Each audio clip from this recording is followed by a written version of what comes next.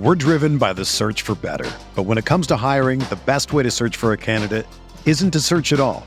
Don't search, match with Indeed. Indeed is your matching and hiring platform with over 350 million global monthly visitors, according to Indeed data, and a matching engine that helps you find quality candidates fast. Ditch the busy work. Use Indeed for scheduling, screening, and messaging so you can connect with candidates faster.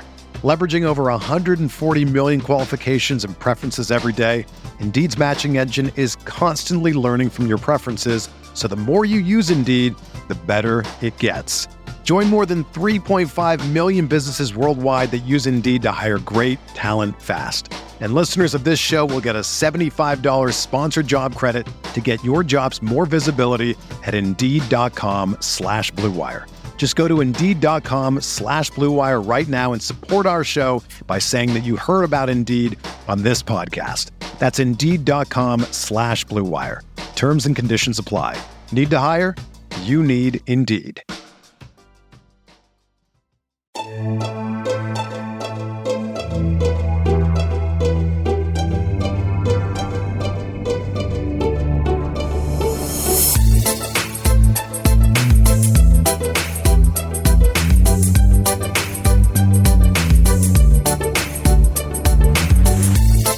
Welcome back to Casual Friday. It has been pretty short hiatus, but it's felt like forever. It felt like the airwaves needed the trio going here. I am here with the usual suspects, Mensa the Great, Sean the Goat. I flipped it around. It's the same. It works either way because my two partners are two of the best in the business.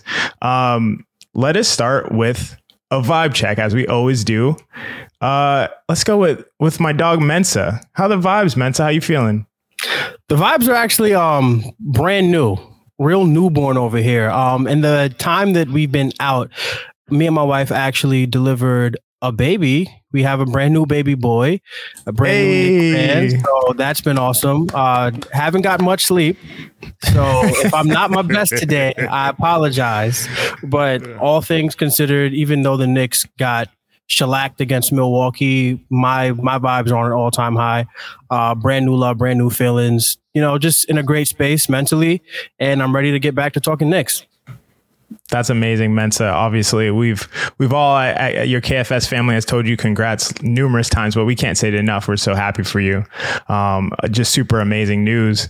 My one question is, can you now relate to some of the claims that Josh Hart's poor start was due to having young kids in the household? Is that can you imagine that affecting one's performance at work? So I'm glad I'm on paternity leave right now because my baby boy wakes up on the hour, like from midnight to like 6 a.m. He's up every hour on the hour. However, terrible. I am a working class black man.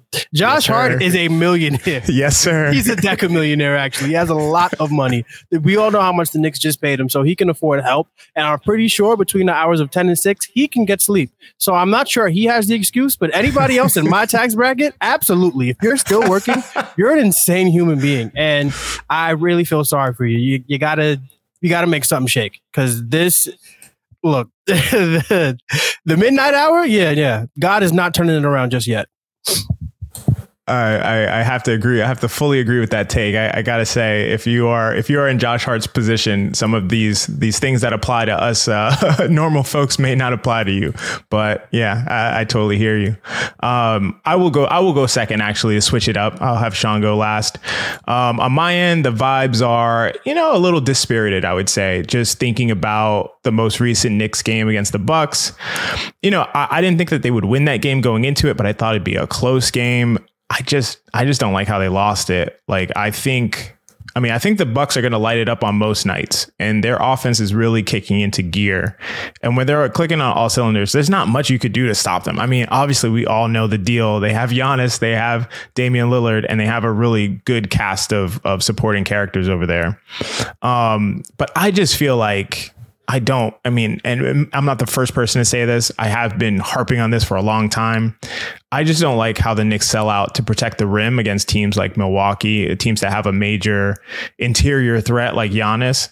And I always say the same thing. It makes offense too easy for the opponent. Like, I understand the idea behind it. right? Like, and if it's executed perfectly, it would work pretty well, but it's too difficult to execute perfectly. And I just think it's too excessive and exaggerated. So I mean, that's the only thing that has my vibes a little more dispirited, but on the whole, the Knicks season is going really well. And, I think I just got my hopes up to see them be the first in-season tournament champion team, and just see what that would do to social media and ESPN primarily. So not going to get to see it, but at the same time, the season's going really well for the Knicks, and they have bigger and brighter things in their future.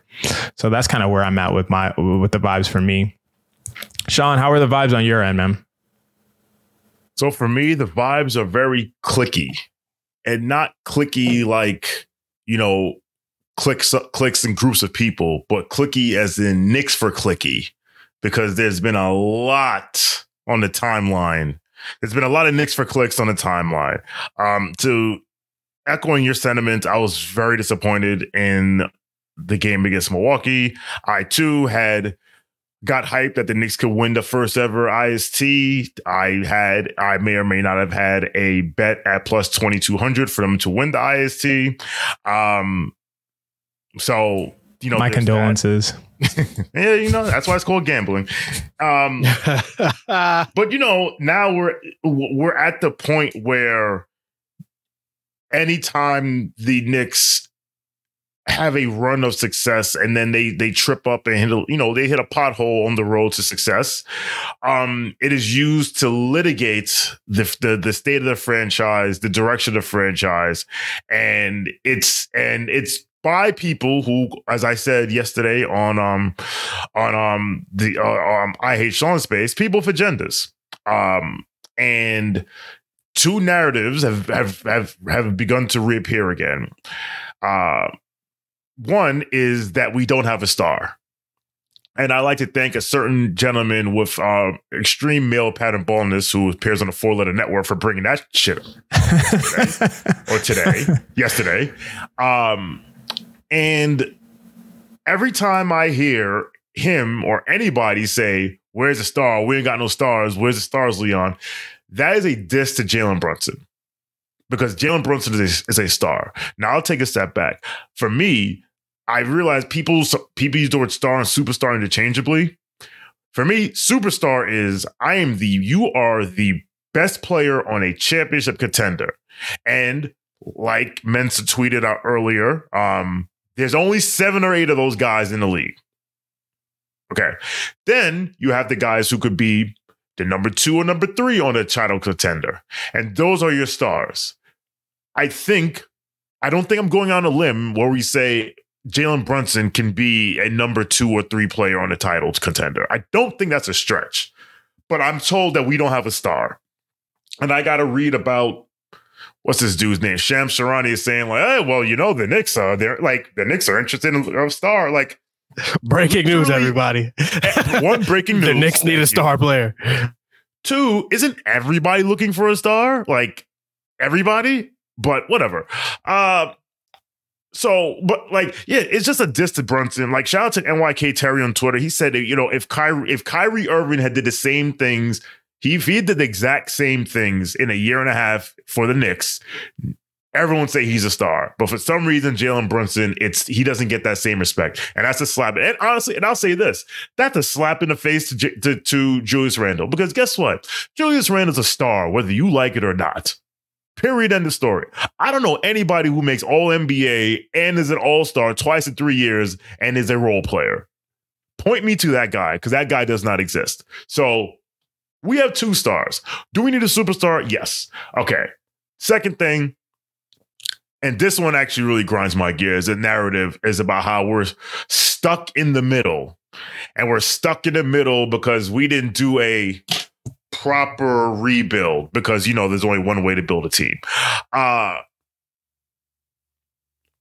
Being miserable, like if you're miserable at where the Knicks are, may I remind you, and shout out to Ray Marcano, because he reminded us of this yesterday on Wednesday on the KFS Town Hall, that the 2018-19 Knicks lost not 1, not 2, not 3, but 18 games in a row. Did you remember that? I didn't. I must have Men in Black that out of my memory because I completely forgot. How can we complain about where this team is now when not even 5 years ago we were 17-65 and we lost 18 games in a row? Now, what some of the narrative men out there and the agendas, they like to build the straw man argument and say things like, "Oh, you're just happy with scraps. You know, you're look at you being happy because you're content with just be. You don't want to get any better." And listen, happy and content aren't synonymous. I'm happy where we are. That doesn't mean I'm content where we are. And that doesn't mean I'm content to be here forever. But I'm happy where we are. And I just have a problem with, for some reason, then our franchise is characterized like when we stink, we're clowned. When we're ascending, we're clowned. When we make the playoffs, we're clowned. When we win a playoff series, we're clowned. It's like we can't ever do anything right unless you win the championship. That's the only way you can get it right. Well, guess what? 29 other teams get it wrong. Get it wrong every year.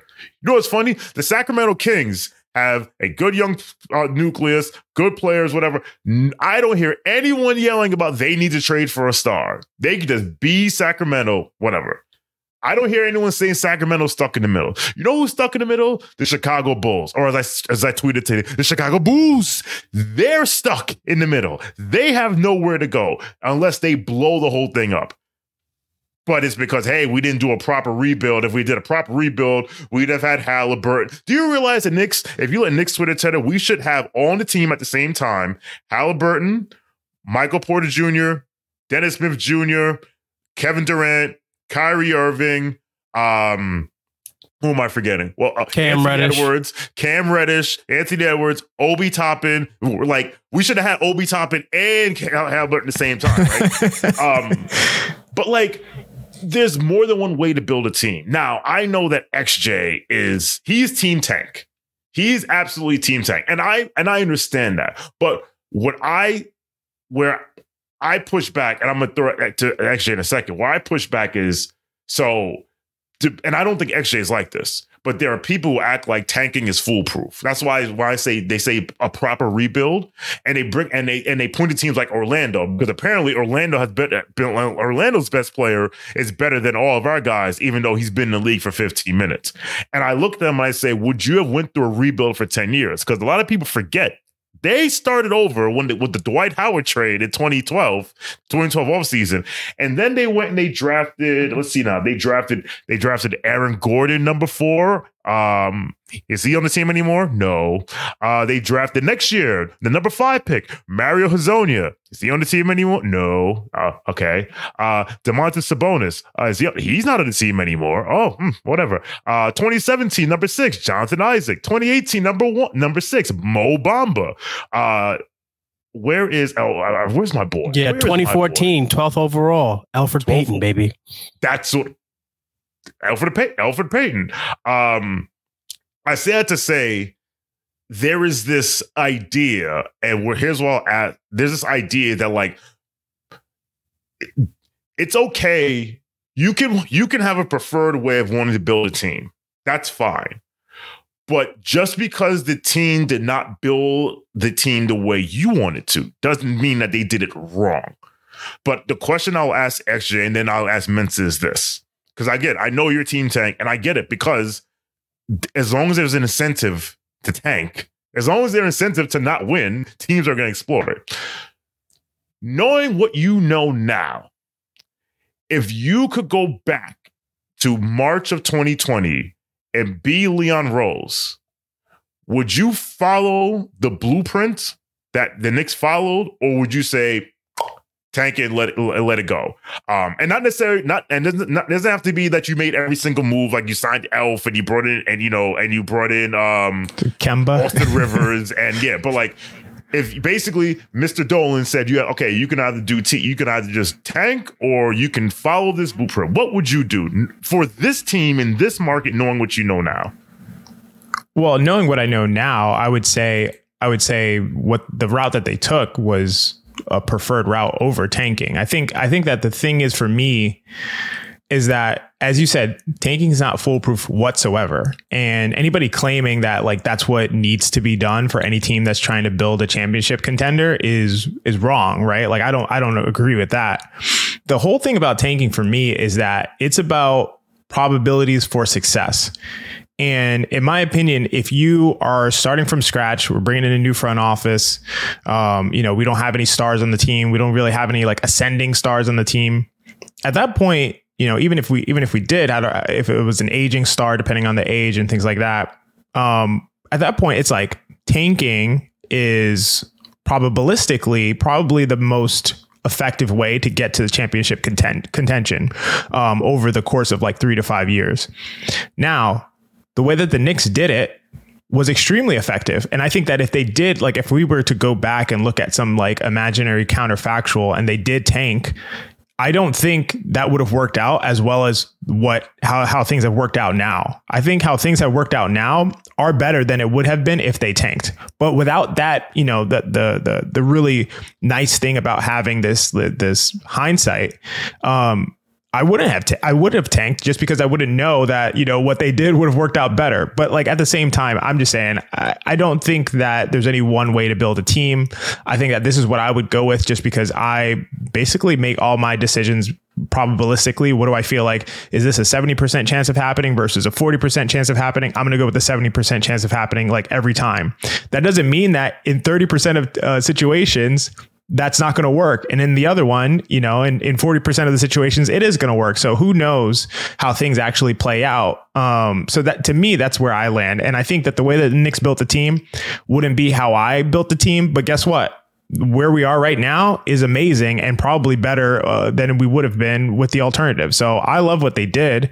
I wouldn't go back and change it now. And I don't have any complaints. I think they're in an amazing spot. I think that they're in one of the best spots in the NBA in terms of the assets that they have, the team that they have, the contracts that guys are signed to, all of the various factors that go into it. I think that they're in an amazing spot, potentially top 5 through 8-ish in terms of the NBA of teams I would want to be if I was just like trying to pick a team to be a fan of. The Knicks would be in that group. So I love how it worked out. I don't think there's any problem to that at all.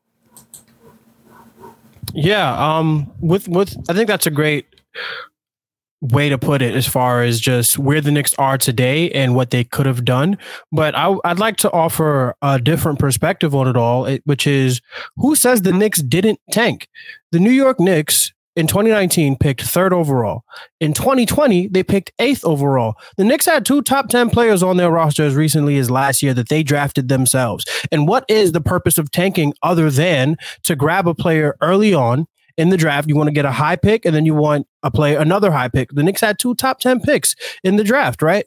Which to me is proof, not necessarily that tanking works if you are coming from a position of strength out of the tank, right? Like the New York Knicks. Okay, we technically came from a position of strength, trading Porzingis for a bunch of flotsam and getting 2 picks, 1 unprotected and 1 top 10 protected that still has not yielded yet, right? If you look at the Orlando Magic, everybody loves the Orlando Magic and the Oklahoma City Thunder. Those are 2 teams who everybody believes tanked the right way, right?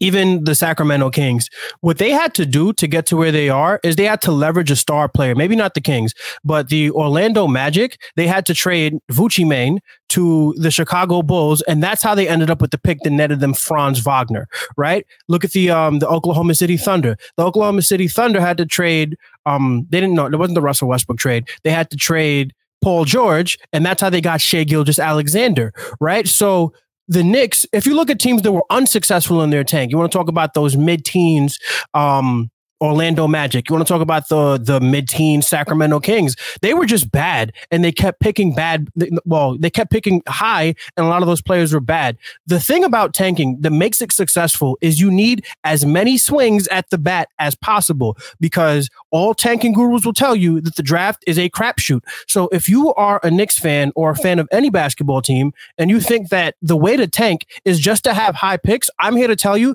that you're wrong and you have it ass backwards, because you need to leverage the current assets on your team, whether it be draft picks, whether it be highly valued basketball players, and you need to use those to get better draft picks or more draft picks. If you look at how the Utah Jazz, how they kickstarted their tank, they traded Rudy Gobert for 4 picks, and they traded Donovan Mitchell for 3 picks and 2 unprotected swaps.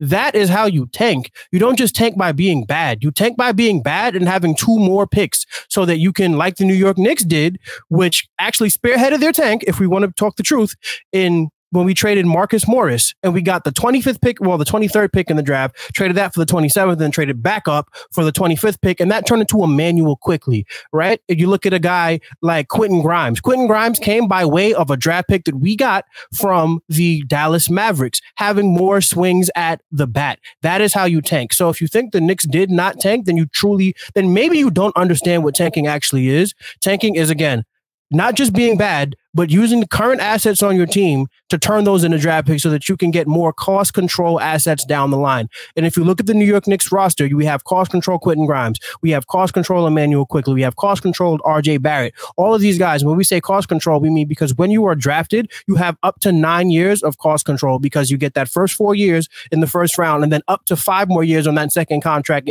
either through restricted free agency or a contract extension. That is how you tank in the NBA. The New York Knicks, if you look at their roster, did follow some of those principles. The Knicks took a hybrid model, and you can say it was a half measure, whether you want to or not. But at the end of the day, they got 2-time All-NBA, 2-time All-Star Julius Randle off the street for nothing. They went and got All-NBA level, All-Star level point guard Jalen Brunson off the street for basically nothing, for second-round picks and a couple and more flotsam because they had to clear cap space. That is excellent work. The New York Knicks have done excellent work to build the team to where they are because they have cost control assets. They have 2 stars who are making about half of a max contract right now. And then they have all these picks going forward. They have the Milwaukee pick. They have the Detroit pick. They have the Dallas pick. They have the Washington pick. They have a bunch of second-round picks, and they still have all of their first-round picks. So the New York Knicks are loaded to do business with whoever they want to do business with. And like Sean was alluding to earlier, I had a tweet, and I was speaking about how the New York Knicks, these are the players that the New York Knicks, if they added, would make them a title contender. You're talking about guys like Giannis, like Steph, like LeBron, like maybe Devin Booker, like Ja Morant, like whoever you think that guy is, that superstar is, that's the list, right? A bunch of superstars. And if you cross-reference that list with available players who will make the New York Knicks a championship contender, there are no available superstars that will make this team by themselves a title contender. So the Knicks are right to be sitting on the powder. I mean, obviously, they're going to have to shit or get off the pot at some point. But right now, up to this point, the Knicks have played their hand about as well as you possibly can. This is a team that has all the assets to get a star, and we can expect to see them again in the top in the final 8. I would say I would expect them to win at least. I personally expect them. I would expect them to win a playoff series. So this is a team with no superstar that we can expect to win at least one playoff series this year, and they still have all this leverage going forward. So to take issue with the New York Knicks building, yeah, there are things they did not do right, of course, but nobody bats 1,000 in this thing. Sam Presti does not bat 1,000. Whoever you think the best guy is, John Hammond down in Orlando, did not bat 1,000. Right? All these guys made mistakes along the way, but it's the ability to hit where you need to hit the double, hit the triple, hit the home run. The New York Knicks have the ability to do that. And because they didn't swing at Donovan Mitchell, and because they didn't trade everything for Karl-Anthony Towns, and because they don't want DeMar DeRozan, bro, like because they don't want these guys, that doesn't mean they're not doing a good job. And I think we need to take a step back. And personally, one of the things that I bring to the table here at Knicks Film School is just the recall, understanding what it takes to build a championship team and how everybody got there. The New York Knicks have taken a hybrid model, but if you look at how everybody gets to where they're going and what the Knicks are doing, the Knicks are on the right track. And that could be a different podcast for another day, but I have zero issues with what the Knicks have done. And I personally would have made 1 or 2 moves differently, but that's because I'm a different human being and everybody will do things differently. That's just the way this world works. So yeah, I'm very pleased with what the Knicks have done, and I'm happy to see where they take this thing because I think the next 12 to 18 months are going to be really pivotal. And I think that there's a lot of runway for them to make good decisions. I think one thing really quickly. So the poll, when it wasn't. So yes, OKC, because that's a team that everyone, the tanker truthers and the we're stuck in the middle, they love to point at OKC, and they did it the right way. To your point, number one, they had a player that was able to give them more assets and trade in Paul George for Shai Gilgeous-Alexander. But let's take a step back even further. Why did they have Paul George? They traded Domantas Sabonis and Victor Oladipo, two young players, for a guy who everyone knew wanted to play in LA, who was on the last year of his contract. Can you imagine this fan base? Like, can you imagine if this fan base who cries about like the people who cry about Cam and cry about Obi and cry about this guy and get a shot? Could you imagine? Do you think they would have sat down and watched them trade Domantas Sabonis and Victor Oladipo? One was on his rookie deal. One might have been on his second deal, or he's getting close to it, for a guy that had 1 year left of his contract. See, those are the things that we forget, that we leave out. We just think we just look at the end product because we don't follow this team. We don't follow Orlando. We don't follow OKC. We just look at the end product. It's like, hey, why didn't we do that? Right? But there's a lot. There's just like, I'm just tired of this. Like, dude, like we are where we are. We could be better. Yes, it could be better. It could be a lot worse. Like we're in a good place. That's the biggest takeaway. The Knicks are in a very, very good place, and they'll let anybody on any 4-letter network or any single-letter social media app tell. In fact, I'm gonna give a shout out to Sean. I hate Sean again because he said people who listen to opinions about the Knicks that don't watch the Knicks is stupid. Like, you're listening to somebody talk about the Knicks who does not follow the team. And it doesn't matter if they're on TV or they're on a social media or anywhere in between. That's absolutely ridiculous. Don't be one of those people. Yeah, I think that's super well said by both of you. And just to crystallize some of these points, the Knicks are definitely in a great place. I don't think that's arguable. Like, if anybody's saying the Knicks are not in a really good place as a franchise right now, they're either hating or lying, or they just are confused. There's no other options, honestly. I think it's objectively the case that they're in a really good place as a franchise right now. And they got here by not doing a full tank. As Mensa makes a compelling argument that there was some tanking principles applied to what they've done recently. But I also, as you said, Mensa, tanking is really a process where you want to get multiple high picks, because the draft, nothing's guaranteed in the draft. It's close to a crapshoot. And so you need to get, multiple top 5 picks to have a better chance of hitting that one pick. And we've seen teams tank, and all the teams that have tanked have not been, batted 100 or batted, 1,000 on those picks. So all of that is extremely well said. We're driven by the search for better. But when it comes to hiring, the best way to search for a candidate isn't to search at all. Don't search, match with Indeed. Indeed is your matching and hiring platform with over 350 million global monthly visitors, according to Indeed data, and a matching engine that helps you find quality candidates fast. Ditch the busy work. Use Indeed for scheduling, screening, and messaging so you can connect with candidates faster. Leveraging over 140 million qualifications and preferences every day, Indeed's matching engine is constantly learning from your preferences, so the more you use Indeed, the better it gets. Join more than 3.5 million businesses worldwide that use Indeed to hire great talent fast. And listeners of this show will get a $75 sponsored job credit to get your jobs more visibility at Indeed.com/Blue Wire. Just go to Indeed.com/Blue Wire right now and support our show by saying that you heard about Indeed on this podcast. That's Indeed.com/Blue Wire. Terms and conditions apply. Need to hire? You need Indeed. Here on Casual Friday, we're going to move over to, one of our fun segments that we do now. We do not give out game balls. Instead, we give out shout outs. Each of us are going to pick something or someone in the Knicks world to give a shout out to.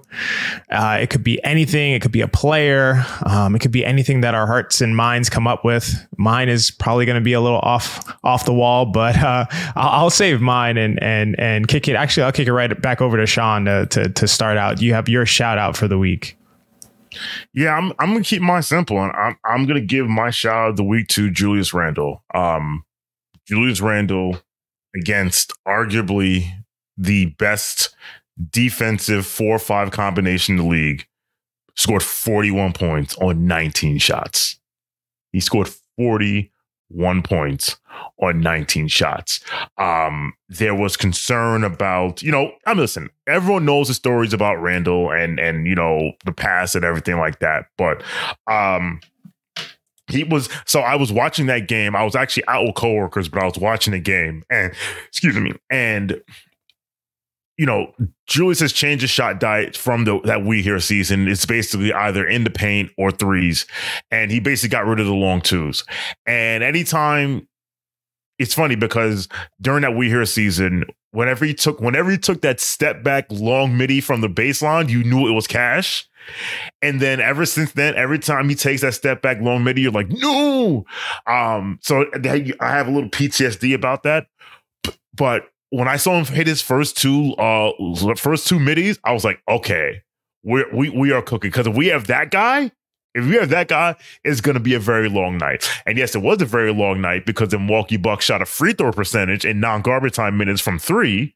But listen, it was in a game. And it's funny. We crush certain players that don't do it in big games. And I always feel like the definition of big game is whatever you want it to be to help your argument. Listen, I'm not going to say Tuesday night was a playoff game, but that was a winner go home game. Like our tournament was like you lose and you're out. And he scored 41 points and 19 shots. So I'm going to give Julius Randle a shout out for this week. Yeah, I have nothing bad to say about Julius for how he's been playing so, recently. Looking back in all NBA form, I mean, honestly, to me, the Raptors game that he performed in was even better in terms of his court vision, his decision making. He just seemed like totally in control of that game. And, that performance, the 41 point performance was also like tremendously efficient. It seemed like he could kind of do whatever he wanted to get to all of his spots. So Julius has been absolutely balling and is fully back into kind of all NBA stature for Julius Randle. So I well-deserved shout out. I don't know if you want to add anything, Mensa, or drop your shout out. Look, if you didn't shout out Julius Randle, I was going to. I'm a known vocal skeptic of Julius Randle. My opinion on Julius Randle is all over the internet. I think he's been excellent. I think he's been great. I think he has rounded into form to the guy that we all know he is, which is the all NBA power forward Julius Randle, that is much maligned because he has such high highs, and as high as those highs are, those lows are just as low. And he still has his little brain farts and everything during the game. But again, he's not a perfect basketball player. This isn't Nikola Jokic we're talking about. This isn't Steph Curry we're talking about. This is your regular run of the mill all NBA basketball player, whether we like it or not. And he's been completely in control these past few games, and I'm very proud of him. I'm very happy to see him go, and I hope that he continues to keep it up because we're going to need him. This team needs Julius Randle, and as long as he's going, we're going to be all right. Just to roll into my shout out, I want to shout out the other New York Knick, the second Knick, who is maybe top 3 maligned New York Knicks this season. A guy by the name of Josh Hart, Mr. Breast Milk himself. I want to shout him out because he has found his game. In the past games, he's been really good with the rebounding, with the scoring. I don't have his numbers in front of me right now, but I just remember coming away very impressed with the way Josh Hart is playing.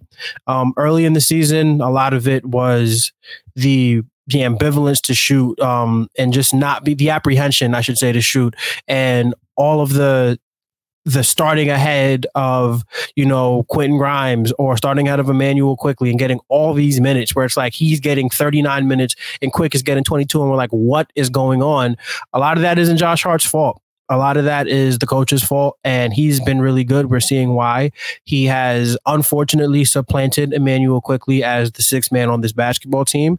Unfortunately, because I'm an Emmanuel Quickley lover, I will always love Emmanuel Quickley, but Josh Hart's been great. He's been really good, and if he's playing like that, as long as everybody else around him is doing what they need to do, the Knicks are going to win a lot of games. So I want to shout out Josh Hart this week. I think that's a great shout. It might surprise some people to know over his last 6 games, Josh Hart is shooting 53% from 3 and 62% from the field overall, to go along with 6 rebounds and 2 assists. So he's really turned it around, because to start the season, it was really close who was worse, Josh Hart or Quentin Grimes. Like, it was not clear which one was having a worse impact on the team between those two. Now, unfortunately or fortunately, depending on how you look at it, it's very clear that it's not Josh Hart. Josh Hart is... Fortunately, guys, we have an answer. The jury is back. Yeah, thankfully, I can say we have cleared this one up. So, yeah, I definitely love that shout out. You want to add anything to the Josh Hart conversation, Sean? Because I know, I just want to say, I know you're not the biggest Josh Hart supporter, and not because you don't like who he is as a player, but for some of the ways that he's been kind of dispatched by this team, by the coaching staff, and the ways that he's been treated. So I don't know if you want to add anything. Look what happens when you take open threes. That's all. Look what happens when you do what the offense tells you to do. It makes a big difference. It makes it could be argued it makes all the difference. Who knows? For my shout out, I'm going kind of off the board, kind of off topic, but it's Casual Friday. We can do stuff like this. It doesn't matter. I want to give a shout out to Toronto Raptors fans. Yes, sir. Yes. So Toronto Raptors fans were all personally in my replies and mentions, in the days before the Knicks Raptors game, specifically to try to dunk on me about a Grimes and Barnes comparison that I made last year. Obviously, I want to say this first. They all miraculously disappeared after the Knicks spanked them and dismantled them in the second half of that game at Scotiabank Arena. They all scattered like roaches. It was crazy. I couldn't find them. But I also want to say, Quentin Grimes had a better year than Scotty Barnes did last year. Like, that's just true. It doesn't mean anything about their long-term trajectory as players or who's going to be a franchise guy or any of that stuff. Like, that just happened. That's a thing that happened. I'm sorry if it bothers you that the Knicks 25th pick in the draft had a better third year than your 4th pick in the draft. Like, I don't know what to tell you. Guys. Same draft, same exact draft. So cool. Barnes has taken a huge leap this year. All power to him. His defense has been amazing. His shooting's been unsustainably good, but he's taken a huge leap. And Grimes is obviously sputtering and struggling to find his place. But I'm not sure why this is being celebrated as like Raptors fans' biggest achievement since KD tore his Achilles. Like, this doesn't make sense to me that we're so excited. Let's latch on to this strange 25th pick versus 4th pick comparison. Like, it's the most bizarre thing to me. So I don't get it. Shout out to Raptors fans. I don't know why they all went MIA. Like, I was waiting for all 50 of the ones who have been just constantly sending me replies to come back, but I couldn't find them. So yeah, I just, I wanted to leave the 2 clearly deserving Knicks players to you guys to give the shout outs to. And for me, I just wanted to roast Raptors fans because they're hilarious to me. So that's where I'm at. There are a bottom 5 fan base in the league, and I stand on business when I say that. They're actually very similar to the Knicks fans because they are very, very passionate about their team, but they can go a little bit overboard. They're just nicer people, but then until you cross them. But listen, I actually want to give I got a few Raptors fans that I know. Shout out to Jess, shout out to Santa Rosa, shout out to Zazu. Shout out to Keaton. They're cool. I shout out to Kevin F. Like, they're cool. Although I don't know if Kevin F's a Knicks fan or Raptors fan. I can't tell. It's just me either. It's my guy though. Yeah, shout out to him. But yeah, they are. Listen, I tell them all the time.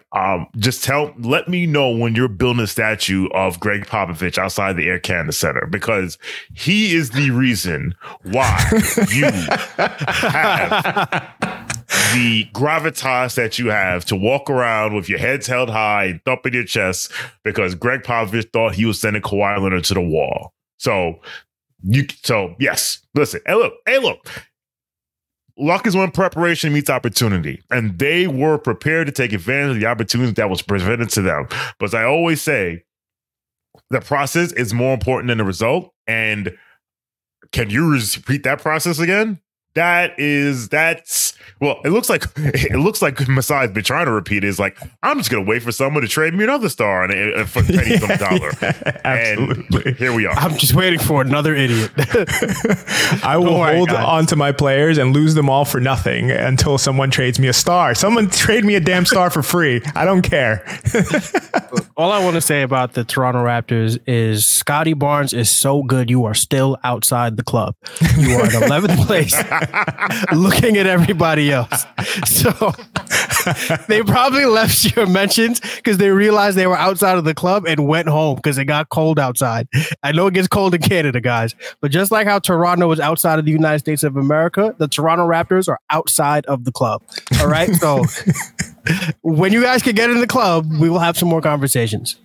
Absolutely. I think that's extremely well said. And I do want to clarify because Sean, you made a good point.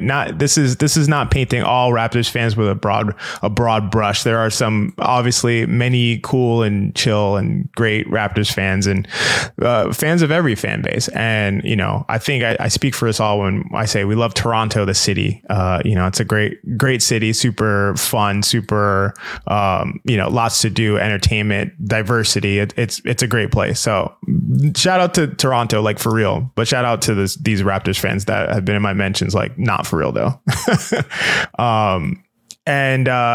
Let's move on for our next segment.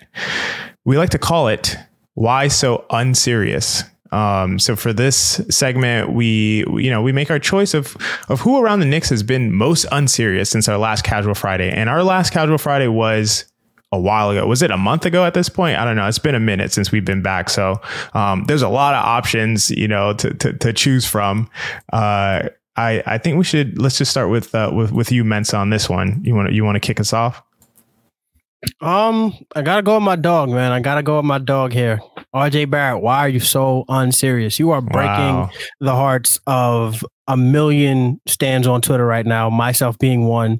I don't mind the process at all, but since he's come back from the migraine, and I know there's been like one or two articles floating out there that maybe he's not all the way back, but the same way I got on Julius Randle for coming back too early from the ankle injury, the same way I'm going to get on you, RJ. That's not an excuse. You're playing basketball games. The process has been good, but you gave us glimpses of a 3-level scorer, of a guy who put it together the same way he had it together during the playoffs. And now the jump shot has left. Now we are not getting to the rim. The defense has been good, and I'm proud of you for that, brother. I'm very proud of you. But we need the shot to fall again. I'm encouraged because the free throw shooting has not gone away. Still making shots at the free throw line, which is a pretty good trend. So I'm sure the jump shot's going to come back around, but we need it to come back around a lot faster because there's a guy in the front office by the name of Leon Rose, and he's not bullshitting. He is going to trade somebody at some point, and I don't want it to be you, my brother. So I need you to get it together because there are a lot of other guys on the team right now, young guys who don't have it together, but they're not my guy the way you're my guy. So I need RJ Barrett to be a little more serious, hit some jumpers. Let's get back to the line. Let's get back to doing the things that made me an insufferable human being on Twitter. I need him to get back to that so I can go back to terrorizing the timeline. That's all I got to say about that. Yeah, I was going to... I'm not going to lie. That was where I was going to go with it. So I was surprised to see you go that direction. Happy it came from me. I'm proud of you. I was going to say, I'm proud of you and I'm happy it came from you. Honestly, I would have much preferred it come from you than from me. But I will say, just to add some context, because, you made all the correct points. Over the last 8 games since RJ has been back from migraines, he's averaging over 20 points per 36 minutes, but he's shooting a brutal 35% from the field and 25% from 3. Yikes. And furthermore, he's averaging 2.7 assists 2.4 turnovers per 36. That's not going to cut it. Like you said, the defense has still been there. And that's really encouraging because we've seen at some points, in past years when the offense goes, the defense goes. That hasn't been the case so far this year. And he's still feasting in transition, which has been great.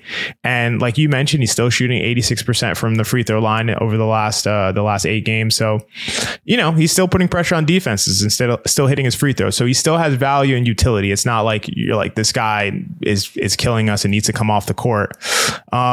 But yeah, I obviously I didn't think that his huge leap in shooting would really sustain like that, just because it was such a ridiculous leap. Like no one would sustain that. But I do think that he can shoot 37% for the year. And I'm just hoping that he gets back to that, because they need his shot making. I really think they need his shot making a lot, especially if he's going to spend so much time on the court with both Brunson and Randall. So yep. I think that's a great call there on Unserious. Sean, you want to add anything about RJ? No, I mean, it sucks because, first of all, Frank Miranda, aka Frank from Patreon, is absolutely hilarious because in the post game after the Bucks game, his comment, he left a super chat and he was like, "Where are all the RJ booty clappers after the first 7 games? They've all disappeared." And I'm like, this dude's a menace. Oh man. But yeah, listen, like, it's just like, why can't we just get like 25 games in a row of that RJ Barrett? And he wasn't like, I don't need you to be a superstar. I don't need you to like, but why can't we? It's so frustrating. Like every time we think he turns a corner, something like last year, not last season. Yeah, last season. He was playing well, and then because Luka doesn't want to cut his fingernails, and he slices his finger, and he's out a few games and comes back, and then he struggles. So, like, I just wish he could just get a run of, like, I just want to see, why can't, I just want to see RJ Barrett be in contention for Eastern Conference Player of the Month. Not of the week, for the month. Like, you know what? Your play this month has been so good, we're going to nominate you for this award. So, yeah, that's all I got on RJ. Yep. No, I think that's fair enough. I think, yeah, I'll go next on Why So Unserious. I think it's just really appropriate because, Mensa called out his guy, just got to keep it real with his guy. And for my Why So Unserious, I'm going to call out my guy, keep it real with him. Immanuel Quickley gets my Why So Unserious. Similarly to how RJ's been performing over the last 7 games, Quickley is shooting 37% from the field, still a solid 36% from 3, but, not as effective as far as like being a creator, not as effective as a scorer, kind of looking like not high volume, I wouldn't say, but a mid-range volume scorer and not having the same impact that he's had on defense, which we all know has become his calling card. He's been a little up and down defensively. EPM has him as a minus 0.8 on the year for defense, which would be 40th percentile in the NBA. For context, last year he was a plus 1.6, which would have been 93rd percentile in the NBA. So that's a really, really, really, really large drop off in terms of his impact on the defensive end. Obviously, a small sample. Some noise in the data there, but I do think that that reflection is more or less accurate in terms of his impact defensively. Has not really been there. We've still seen Quickley do things like making up for his teammates' mistakes and kind of somehow miraculously appearing in the right place, even though didn't seem like he was in the play at some point. So we still see glimpses here and there, but on a consistent day-to-day, night-to-night basis, has not been as solid. He's made some bad decisions, and he doesn't seem as locked in defensively. Seems like he's trying to show that he's a scorer. He can light it up like a guy, like his old college teammate, Maxey. And I don't want to see that from Quickley. I want to see Quickley do what he always does, impact the game without needing to have the ball in his hands. And when he does have the ball in his hands, the things that I have liked is that he has been one of the most effective creators out of the pick and roll. And that is something he's going to have to do to get his contract that he wants. He is going to have to show that he can manipulate a pick and roll very effectively. And he's done that so far this year, but I need to see the other parts of his game pick up, because a big part of it is can you do all these things offensively while maintaining your defensive impact, while maintaining your off-ball impact? For a guy like Quickley, you have to do all of those things because that's the way you get to the territory of like a Derek White, who does all of those things. He hits his threes, he can handle the ball, he plays tremendous on-ball defense and plays tremendous off-ball defense, and at all times. And if you're going to be a guy like that, you have to be able to maintain it on both sides pretty much at all times. And I just don't think Quickley's done that consistently this year. And especially over the last 7 games, he hasn't really been shooting the ball well. So it's been a little more glaring to me. So for me, I'll give it to my guy, my Why So Unserious to Immanuel Quickley. I don't know if either of you have thoughts on Quickley's performance of late. Yeah, this has been a heartbreaking segment because we just got to take our guys to task. This has not been, it's not what you want. Not what you want. I agree. Immanuel Quickley hasn't been his best. Like I mentioned earlier, he's been supplanted as from the 6th man to 7th man. I'm not sure how much of that is just coach preference, coach bias, or if it's just merit because he hasn't been that great as of recent. He got off to a great start to the season. He was playing really well. We were all behind Quick. We were happy to see Quick. We were happy to have him on his team because he was the Quick that we remembered. And he's just hit a rut in the season. Again, a lot of having a team as young as the New York Knicks is learning to be okay with the ups and downs. Right now, RJ Barrett's having a down. Right now, Immanuel Quickley's having a down. Right now, Quentin Grimes is having a down. Right now, quietly, but truly, Mitchell Robinson is having a down. It comes with the season. It's an 82 game season. It's a long one. We are 20 games of the way through, so right around 25%. It's just not. These guys need to be better. They do. Immanuel Quickley specifically was such a huge part of what we did last year. By my estimation, he was the 3rd best player on the team. And the reason why he was the 3rd best player on the team is because every night he was the 2nd best player on the team. The 1st best player may have been Julius or it may have been Jalen, but always consistently, Immanuel Quickley was the 2nd best player on the court for the New York Knicks. This year, his impact we haven't really felt it. I don't know if it's just like, I really don't know why. I can't say why. All I know is that his minutes are down. Maybe the DiVincenzo addition has done more damage than we are willing to convey, because Quick hasn't been playing great. Grimes hasn't been playing great, and they've lost their minutes to Josh Hart and Dante DiVincenzo. But I do want to see these guys get better because the New York Knicks can't do anything without Immanuel Quickley being better, whether that means getting a good player back in a trade. Immanuel Quickley will be a big part of that. And if he's not playing well, that lessens his trade value, or just winning basketball games, because Immanuel Quickley is, by my estimation, a top 60 basketball player. And when he's at his best, he is absolutely that. And right now he's not. So we need him to pick it up. Just, there's no getting around it. Yeah, I remember last year he was struggling in the beginning to start the season. And then I'm old enough to remember the Immanuel Quickley trade rumors flying around last year. And then a few months later, he was skipping around the TD Jakes Center after dropping 38 points. So I'm not worried about him, but, I'll take it. We should be taking a task.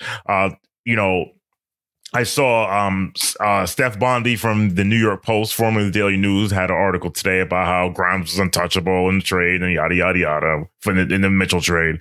And the headline of the article was Knicks' poor roster construction. I said, poor roster construction? And I actually, I did what 95% of people on social media don't do. I actually read the article, and it mentioned about how, when you get getting rid of Obi and replacing him with DiVincenzo created a logjam at the guard position.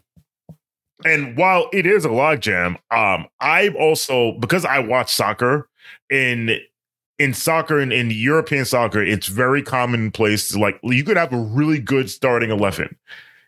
You want to bring in as many people at each position as good that are good. You bring in someone that you hope is as good as the guy who's a starter. And the term that they use is fight for your place, because the last thing you need is to be complacent. And those guys, like Grimes, Quickley, RJ, there are veterans behind you that all went to the same school that will take your place, that will make you fight for your place. I actually think it's a good segue into my Why So Unserious. And my Why So Unserious goes to Quentin Grimes. Now, we all heard what was said, and I'm gonna give a shout out to John, who pointed out that, it's kind of ridiculous to say that you're afraid to get pulled from a game when you took one shot. Like, no one gets pulled from a game because they took one or two shots. Like, that's not happening. But I did give him some grace, and I thought about it, and I said, we've all played basketball, and we've all been in a situation where it's like you and your boy, and you're playing pickup, and you get picked up on this other team of three guys that don't know each other, and they're just freezing y'all out. They just pass the ball amongst each other, and then you're just like posted up in the corner, or you're just like you're in a dunker spot or whatever, and then they pass you the ball once because the point guard got triple teamed, and then you take the shot and you miss. Not badly, but you miss, and then you don't see the ball for the rest of the game, and then you're like, yo, what's up? And it was like, yo, I passed you the ball. And he's like, yo, I literally touched the ball once in like 40 minutes. Like, that's not realistic. Like, so I gave him some grace in that perspective. And then I did some digging. Then I looked up some numbers. Quentin Grimes in shots that are defined by the NBA as open, which is defined as the closest defender is within 4 to 6 feet. On shots that are 10 feet away or more, where Quentin Grimes is open, he's shooting from three 27.6%. Bro, it's hard. And all field goals from the field, so twos and threes open, he's shooting 25.8% from the field. Now, I will go full Andrew Claudio here, and I will play blame pie, because when something like that happens, when a player is forced to air his grievances or feels forced to air his grievances to the media, it is not solely, there's more than just his fault. And listen, while I will hold him accountable, like, you have to shoot better from three, the fact that it got to that point is a systematic failure. So I'm not going to sign numbers, but I'm looking at the three guys on this team who have the ball in their hand the most, two of them in particular. And I'm going to look at the head coach and say, like, figure out how to get this kid going, because we need him. We need him. I forget which one of you said it. Like, oh, it was you, Mensa. Like, this team is not going anywhere without Julius Randle. This team is not going anywhere without Quentin Grimes guarding the best guard or best wing guy. They're not, and he did a pretty decent job on Dame on Tuesday night. But if we need him on the court, then we have to figure out a way to get him going, and that is a collective effort from, again, that is the head coach and that is the guys who have the ball in their hands the most. But Quentin, 27% of open threes is not going to cut it. It doesn't. I don't know. It doesn't matter how many. Like, that has to be better. And I'll give a shout out to DJ, who had a great thread. He broke down the Milwaukee game, and he pointed out a situation where Quentin had the ball on a mini fast break, and he had Brook Lopez in front of him, and he could have drove to the basket, but he immediately passed it to Julius. So part of it you can say is like, is he just programmed to give Julius the ball, or he's just in his own head so much he doesn't want to. He's messing up. He's afraid he'll mess up, so he'll pass it. But like, those are the things that have to improve, and that's where it comes to blame pie. But again, can't shoot 27% from wide open threes, because again, there are guys who went to the same school who will show you how it's done and make you fight for your place.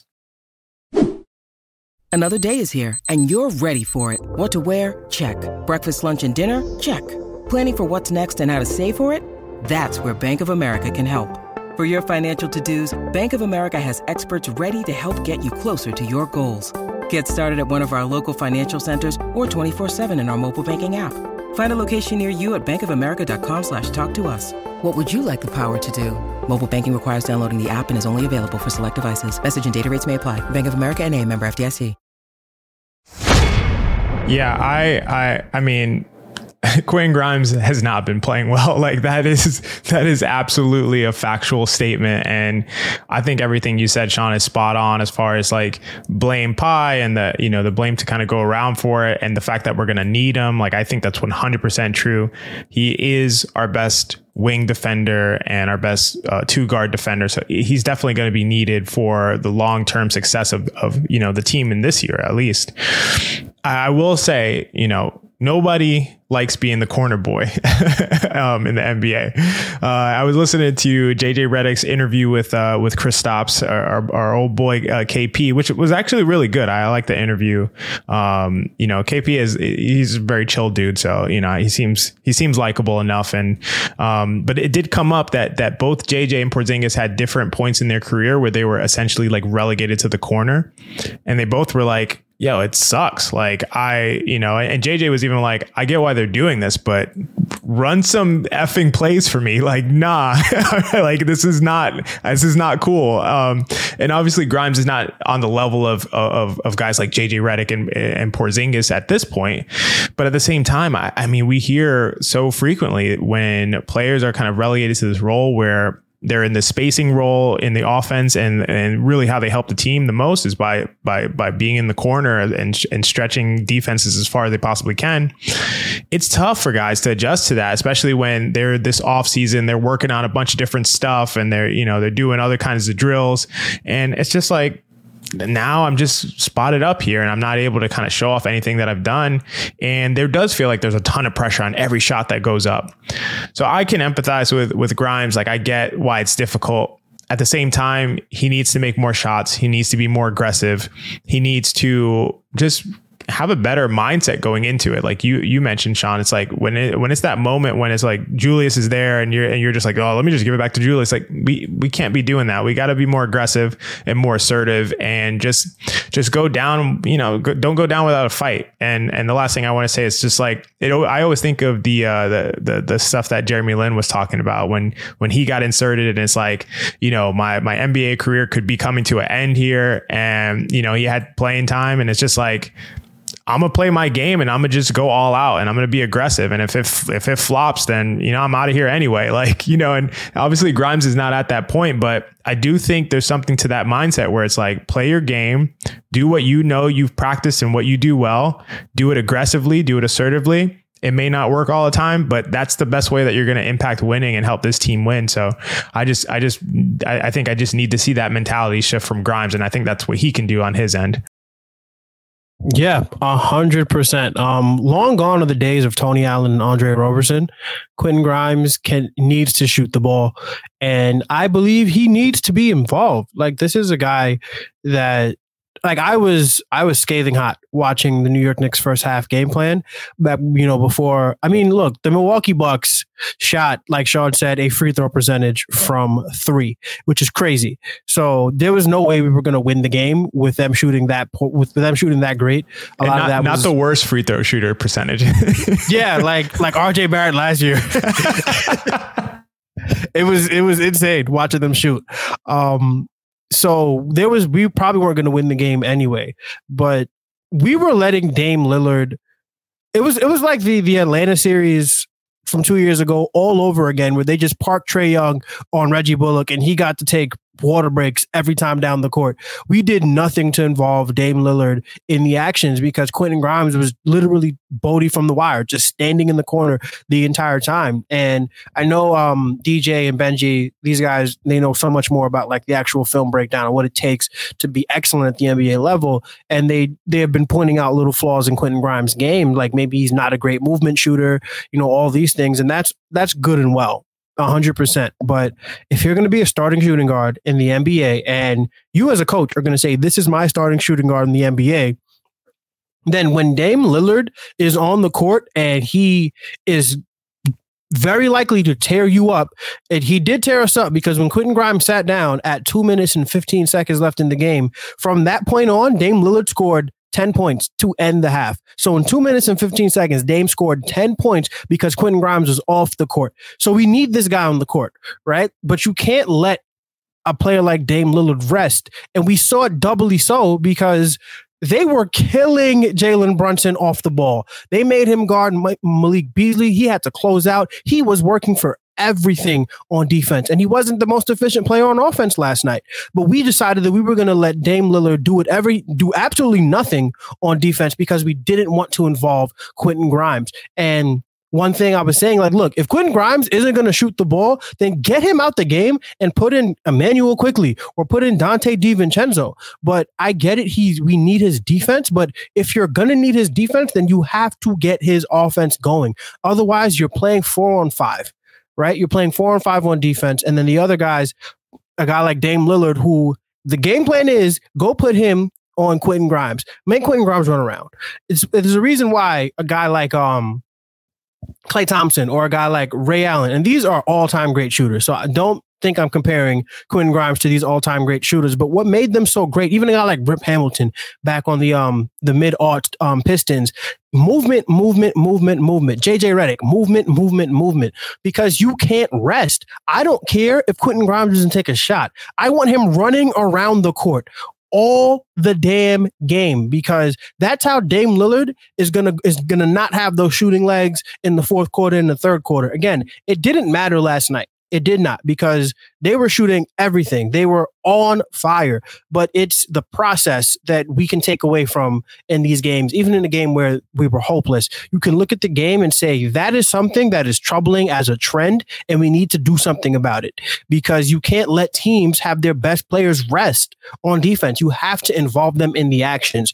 And whether it's Quentin Grimes' inability to convert the ball, whether it's his unwillingness to shoot something, you have to get that kid going, because like Fred Katz and everybody likes to say, he has 40% 3-point shooting form. He has the form. He can do it. It's just we haven't seen it yet. And as for him to be a young player, for me to have been as patient as I was and still am with RJ Barrett, I have to be just as patient with Quentin Grimes, and I have to be just as patient with Emmanuel Quickly. But one thing I will say is that when everything was against a guy like Cam Reddish, who we still give shit in Knicks land, Cam Reddish never said anything in the press. When everything was against a guy like RJ Barrett and all these players, right? They never gave us that hot button comment the way that Quentin Grimes just gave us, which to me, I think all these guys are media trained. I think the New York Knicks draft guys who are smart enough not to say stuff like that. So there probably is a little bit more underneath the surface with regards to Quentin Grimes' situation, or maybe he just was frustrated and had a moment in an elimination game, which is fair. But it is something that bears watching. I think that especially in a season like this one where everybody knows, like, the longer it takes for the Knicks to make the star trade, everybody knows the star trade is coming inside the building and outside the building. So it does bear watching when guys are unhappy. It does bear watching when guys are underperforming. So the Quentin Grimes situation is something I'm going to continue to have my eyes on until it resolves itself, whether that be with him playing well, whether that be with him signing an extension, whether that be with him being traded to another team. I'm like, he's officially on watch. And I hate it has to be him. This entire segment has broken my heart because all three of those guys are my guys. But it is what it is, man. You know, we're 20 games into the season, and here at Knicks Film School, we're going to chronicle the season as it rolls. So this is just where we are. These guys are not having good seasons right now. They're not having a good stretch of games. So we got to talk about it. Yeah, I think that's all extremely well said. You know, it is kind of sad that, you know, the three guys that we brought up are the Knicks 23 and 24-year-old, you know, highly touted prospects that we all three have high hopes for. And I just want to say, I think that none of us are, you know, definitely none of us are jumping off the bandwagon for any of these three players. I think we all three know that they can bounce back and that they'll play better. And I fully believe that 100% for all three players. So none of this is like, you know, we're done with these guys. It's just being real about kind of the situation that's been going on recently. And yeah, I think it was all really well said. But to maybe a much more optimistic and uplifting segment, we are going to close out Casual Friday with our bold predictions. I'm going to kick us off with my bold prediction. The Knicks' next three games are against Boston, Toronto, and Utah. My bold prediction is that in one of these three games, Emmanuel Quickly, the aforementioned struggling Emmanuel Quickly, at least offensively, will drop a highly efficient 30 points against one of those three teams. listen, we have seen Immanuel Quickley shooting be extremely streaky over the years. He has a huge variance on his shooting in terms of cold streaks and hot streaks. You know, he might shoot 38% on the season, but then, you know, depending on what sample of games you watch, you might come away thinking like he's a way worse shooter or a way better shooter than he is. Like if you only catch the hot Immanuel Quickley games, you're like, that guy's one of the best 3-point shooters in the league. And if you only catch the cold Immanuel Quickley games, you're like, that guy should not be shooting. He should just be passing the ball and trying to attack the interior. But despite that streakiness, I mean, I've always hoped that that's something that would kind of clear up as he continued across his career. I think we're still seeing some of that, but I do expect a hot streak to bounce back. He's kind of had a cold streak over the last several games. And I think over the next 3, one of those, he's going to be hot. He's going to play a bunch of minutes and he's going to take over. And ideally it's against Boston because I would love to see that. But I think it's going to be one of those 3 games. I think we're going to see a huge offensive output game from Immanuel Quickley. And my hope is that kind of his defensive impact comes along with that. And one thing sparks and leads to the other. And so that's what I think is going to happen. That's my bold prediction. My bold prediction will be that, and this is very bold because I actually, knowing who my head coach is, I don't know if it's going to happen, but Isaiah Hartenstein will play more minutes than Mitchell Robinson against the Celtics on Friday because if Kristaps plays, which it looks like he will, stretch fives have always been an issue for Mitch, and no team personifies that issue more than this Celtics team who like to play 5 out. And I think that the solve for this, because we already played them twice. And shout out to everyone who's whining about us to play them 5 times. I do like what my man Bree says and laced up. I think iHeart may play. I think against this Celtics team, iHeart may be the person who has to play more than Mitch because of how Mitch struggles with stretch big. So my bold prediction is that on Friday, iHeart has more minutes than Mitchell Robinson. A good bold prediction. My bold prediction is going to be that, I'm going to go for it. A player other than Quentin Grimes will start at shooting guard for the New York Knicks in the next 3 games, and it will not be because of injury. Wow. That's a scorching take. But I was like, nah. But hey, more power to you because I had to go for something. I wouldn't be me if I didn't have a very bold prediction. By the way, guys, who do you think is going to be if you had to guess? Immanuel Quickley. Wow, I think they'll start quick. I think it'll be Devo. I mean, we've seen DiVincenzo get the starting job, but I think that Immanuel Quickley's, how do I put it? I think Immanuel Quickley's necessity to the second unit has been cut down because he's now in the 7th man role, not the 6th man role. Josh Hart is officially the 6th man. I think that they like having the Villanova Knicks play together. I think Josh Hart, Isaiah Hartenstein, and Dante DiVincenzo play really well together. And Immanuel Quickley is the one who is in the contract year. Immanuel Quickley is the one who can give, especially because RJ's been struggling, Immanuel Quickley can give you a second ball handler, can do a little bit more, and doesn't necessarily need the ball in his hands. Like, he's going to shoot that thing regardless, and so the reason why, and here's the big reason why that I'm going with Quickley over DiVincenzo, because if you want to get stops, you can't have Brunson and DiVincenzo together. You need somebody to play defense there, and I think that Immanuel Quickley can show that he can take over that plan of attack role for Quentin Grimes a lot better than DiVincenzo can. So I think that in the next 3 games, we will see an Immanuel Quickley start at shooting guard. I love the take because I think that the most much maligned, and I know you agree with this, Mensa, because you've talked about this before.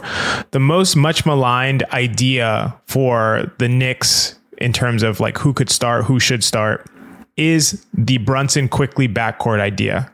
And I a ton of people, and I think it's probably the majority opinion, is that that's too small a backcourt to start and to be the Knicks' real starting backcourt, kind of like in this season and moving forward for the future.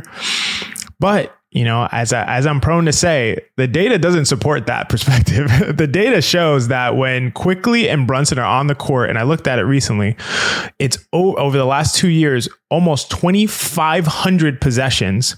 The Knicks are plus like 12 over 2,500 possessions in all possessions where Quickley and Brunson share the court. And I think that might be the best two-man on-off net rating of any two players on the Knicks. So I just don't think that any data supports the idea that those two couldn't start. I mean, we have a lot of theories about it, like they'd be too small, they don't have a point of attack defender, that they would both get kind of picked on by offenses that have bigger guards, whatever the case may be. There's nothing that supports that happening. I mean, for me, it's like, I want to see it, and then I'll say, all right, yeah, you're right, that happens, but we haven't. So, and we've seen them play together for 2,500 possessions over the course of 2 years. So I would like to see it, but I think that's a bold take. It'll be interesting to see if it happens. Yeah. I'm just like, I'm just thinking about a Mensa-ism, rent due Tibbs versus rent paid Tibbs, and I think Tibbs' rent has been paid. So and that's why I think my prediction is bold prediction, because I think the rent is paid. I don't think he's there. I don't think Tibbs is there yet. But you never know. Stranger things have happened. Stranger things have happened, and we will see if any of our bold predictions come true. Hopefully at least one of them does. And when I say one of them, I mean where Immanuel Quickley drops 30 on the Boston Celtics. Yes, please. Yeah. So that was our final segment. Thank you all so much for joining us for another episode of Casual Friday. I know I can speak for my two co-hosts here when I say we're so happy to be back. It was a little bit of a layoff, but we're super happy to be back. And yeah, just big shout out to all of KFS. Everybody on the staff, on the roster has been killing it again. The quality of the film threads on Twitter by Benji and DJ have been unparalleled. Every pod has been super dope, and including ours, I'll say. We're just crushing it and super happy to be back. Anything you guys want to say? Last words? From my family, it's crazy how life changes, but yes, from my family to yours, I want to wish everybody a great end of the year. We got 24 more days left. I hope that everybody hits their goals, whether it be at work, personal, whatever it is, that everybody has a happy holiday season. If you're not celebrating the holidays, and I hope that you have just a happy month, and that, the Knicks, look, this month, if you look at that schedule, it's going to be a little rough. So hopefully the Knicks can contribute to that happiness. But if not, let's always remember that, life comes first, and that whether or not the Knicks are playing well, I hope that you have happiness, because my life has been filled with happiness the past couple of weeks, and I just want everybody to have even a smidget of the same joy that I've had. So from my family to yours out there, thank you guys, and have a happy end of the year. I echo all those sentiments. And for me, to the Knicks fans out there, listen, 12 of our first 34 games at home. So, including we have a 5-game road trip coming up. Now, one of those games, the last game is at Brooklyn. So that's technically not a road game, because you know how we do over there. But once we get past this hellacious schedule, and shout out to the NBA for the Knicks will only play 40 home games this year because of the in-season tournament, which I'm still in favor of, but they got to figure it out next year. But listen, we're through this hellacious schedule, the Knicks are on pace to win 49 games.